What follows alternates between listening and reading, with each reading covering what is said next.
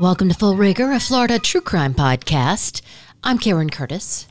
And on this episode, we're going to talk about a woman from Daytona Beach, Crystal Pfeiffer, 28-year-old single mom.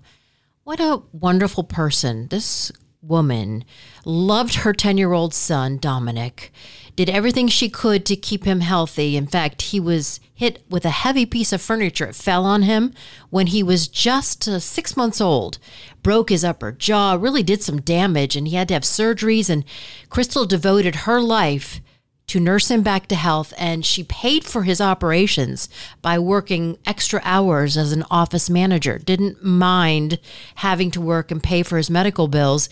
And Crystal then started dating 42-year-old Thomas Prinz for almost a year. And, you know, he seemed like a good catch. He owned his own landscaping business. He was older than Crystal, who was 28, he was 42, and her family welcomed him in because he seemed stable and seemed like the kind of guy that Crystal and her son deserved. Here's audio from Crime Watch Daily of Freddie, Crystal's brother. Thomas wasn't the most appealing looking guy, but he was very articulate. He had his own business, he had a house, a stable house. Like, I genuinely thought he was a good guy. Yeah, Thomas was dentally challenged, looked like he could have used some implants. He was just a good old boy from Florida, from the Redneck Riviera. Kind of balding, a little bit paunchy, tattoos, you know. And Crystal, you know, not even 30 years old, gorgeous blonde, just really a beautiful girl. I don't think she knew how beautiful she was. And she was beautiful on the inside as well as her outer appearance. And Crystal's ex-husband was still in the picture because he sold his boat to Thomas Prinz, not realizing it would become a crime scene. So August 11th, 2015, Thomas Prinz planned to take Crystal Pfeiffer out on the boat that he bought from her ex-husband on the Halifax River. This is in Florida.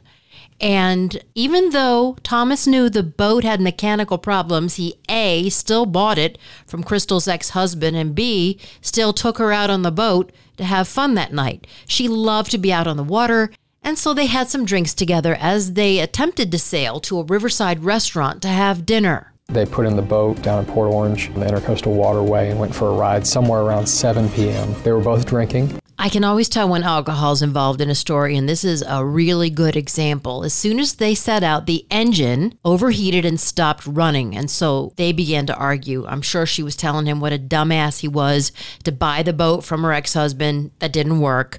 So when they arrived at the restaurant, they were suitable for framing in terms of, you know, they had had a lot to drink and they were pissed off. And apparently people at the restaurant complained about them. When they first arrived, patrons of the restaurant described that there had been a heated conversation between the two of them on the boat, and that it lasted for 10 to 15 minutes. No one could hear exactly what was being said, but by body language could tell that things were going badly for this young woman. But after the couple went inside the restaurant and drinks started flowing, they got more amorous. Somewhere during the course of the evening, they became overly amorous. Their affection was annoying other customers. At some point, Mr. Prinz trying to get the waitstaff to either touch or kiss Crystal. Management asked them to leave, and this guy rolled his cell phone video. This guy's gonna plow into every boat on this dock. Maybe we're lucky it won't start. Something's good gonna happen here. Oh, there it goes. There we go. Here we go. Turn the lights on! Crystal and Thomas pulled away into the darkness where evil was lurking.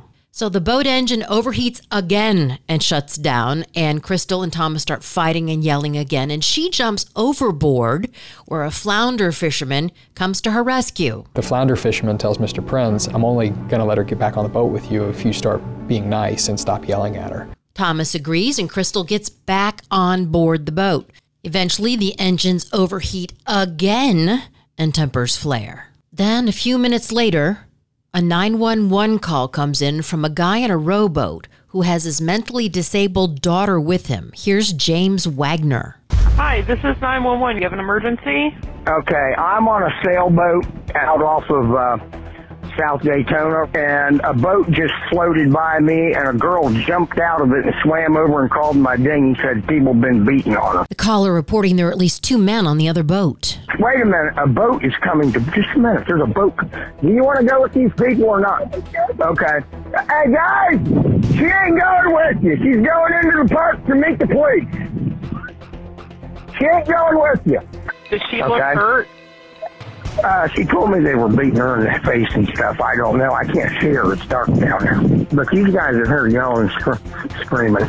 Well, look, I got a mentally handicapped daughter on board here with me. Who is this guy to her? She says it's her boyfriend. He's not following you, is he? No, he's just hanging out off the boat here saying, come on, come on. Okay. Just hold on. She just jumped in the water. Are you going back to his boat? Nobody's going to hurt anybody. Okay. Coming back over to the boat because she's afraid he'll hurt my daughter. How kind is Crystal? She's more worried about this man's daughter than her own life.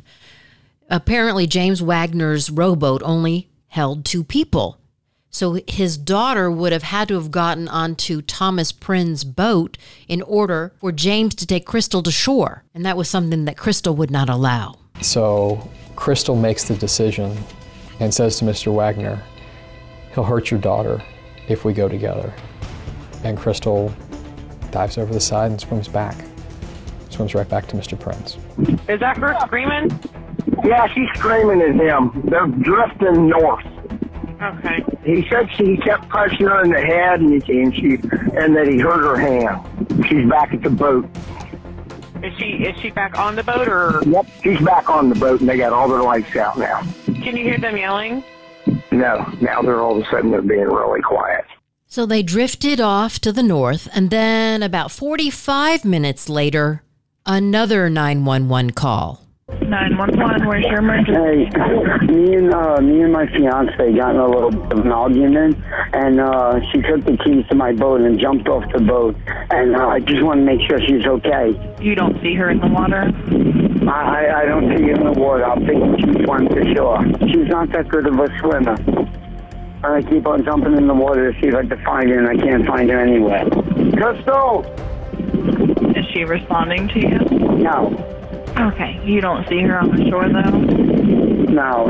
She took the keys out of the boat. She said, I hate you, and she jumped in the water and swam off. And I'm just praying that she's okay. How long ago did this happen? Not even 5 minutes ago, maybe 10 minutes ago. Crystal! So Crystal was gone, and eventually police showed up and towed Tommy's boat to shore, and he went home. The next morning, 2 miles away, a fisherman spots a body. 911, where's the emergency? There's a body floating out off of a dock here. It just came up on it when we were fishing. So definitely a person, they're face down? Oh, definitely. He's definitely underwater. I see his back and his jeans. He's got no shirt on. It looks like he's got bruises on his shoulders and stuff. Pretty horrible. Morning fishing and you come up on a body floating. The body was not that of a man, but of Crystal Pfeiffer. She had been beaten and strangled to death. The evidence suggests, from what we know so far, that there was a physical altercation took place. You were the last person with her. I mean, you have 4 scratches on your right arm, your forearm, you got bruises on your left arm, scratches on your back, you're bleeding on your leg. So I think it was last night when I ended up slipping down by the dock when I was pulling the boat up. There is a bunch of bruises on her. Could have got something when she jumped in the water? I don't know. Water doesn't do that to you. She looks like she went a couple rounds with Mike Tyson.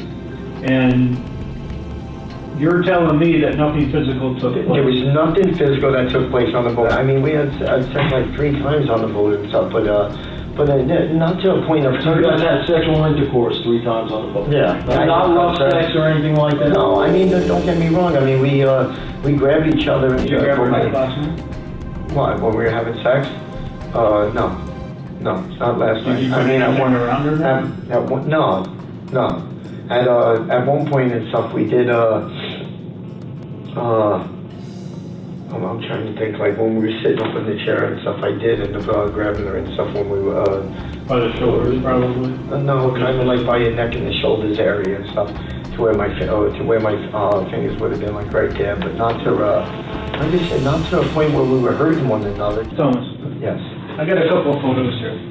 Okay. Would you mind taking a look at them? Are they of Crystal? But these are bruises that are on her face. From what? From her hitting something? That's what we're here to find out, Thomas. You see the lines around the neck? You know what that's called? What that appears to be? What does that appear to be? A ligature mark. Okay, so like a rope or something? The medical examiner later determined that Crystal was asphyxiated with her own bikini top. Her bathing suit was, Did you wash it? No, she originally had her bathing suit top,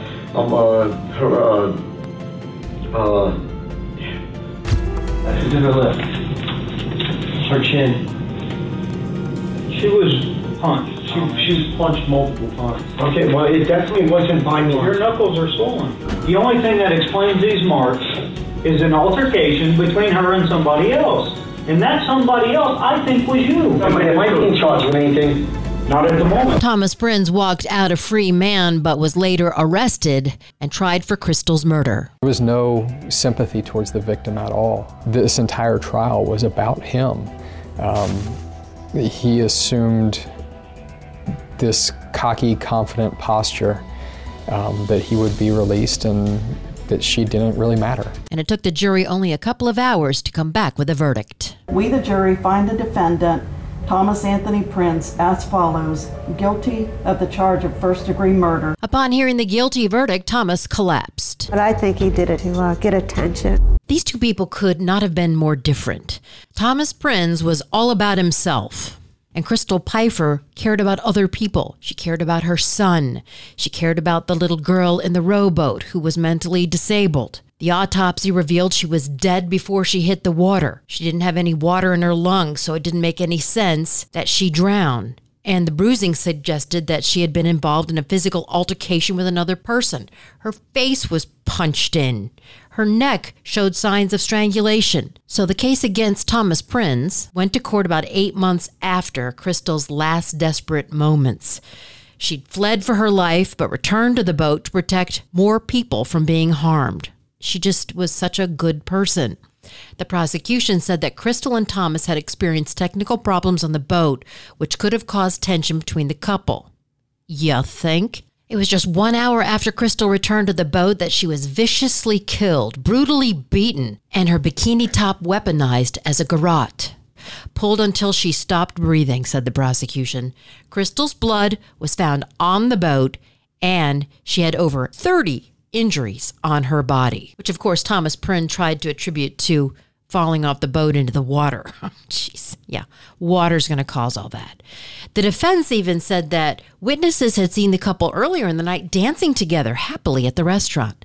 Also that Crystal had jumped off the boat with the engine key. Strangely enough, it was her ex-husband who sold that faulty vessel to Prinz, who testified for the prosecution, saying he can hear Thomas Prinz trying to turn over the engine during his 911 call, and that could not have happened if Crystal had jumped overboard with the keys. So it kind of blew the defense's argument out of the water. The key witness in the case was Crystal's ex-husband.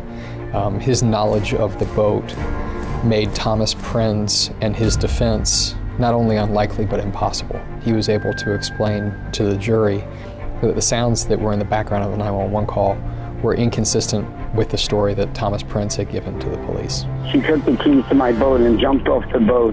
When you listen to the call, you can hear the ignition key turning in the background. You can hear the blower motor come on. You can hear the engine turn over one revolution. All things that aren't possible if Crystal has the key and is swimming to shore. Neighbors also testified that they had heard arguments at home, and Crystal tried to protect everybody from her problems, just like the mentally disabled daughter of the man who tried to save her and her own son. So finally, in June of 2016, Thomas was found guilty of first-degree murder after the jury deliberated for about 6 hours. Now, just as he was about to receive the automatic life sentence, he appeared to faint and was motionless on the floor for a few minutes. So, Paramedics were called and the courtroom was cleared, so he wasn't sentenced on that day. And the drama did not overshadow the relief that Crystal's family felt about the verdict. Her father, Fred, said that they'd been waiting for a long time for that verdict, and it was bittersweet. They lost their daughter, and they'll never get her back. So finally, Prins was sentenced to life in prison a few days later. So at the age of 43, Thomas Prins will spend the rest of his life behind bars. Well, that was in 2016, so I guess he'd be about 47 now, almost 50 years old. And I've posted photos of both Crystal and 2 mugshots from the Volusia County Sheriff's Office of Thomas Prins at Full Rigor Podcast on Instagram. Don't forget to subscribe to my podcast. Have a wonderful Christmas and a happy holiday. I will be joining you after the first of the year. I'm going to take some time off. So until 2021, good riddance 2020. That's Full Rigor. Thanks for joining me.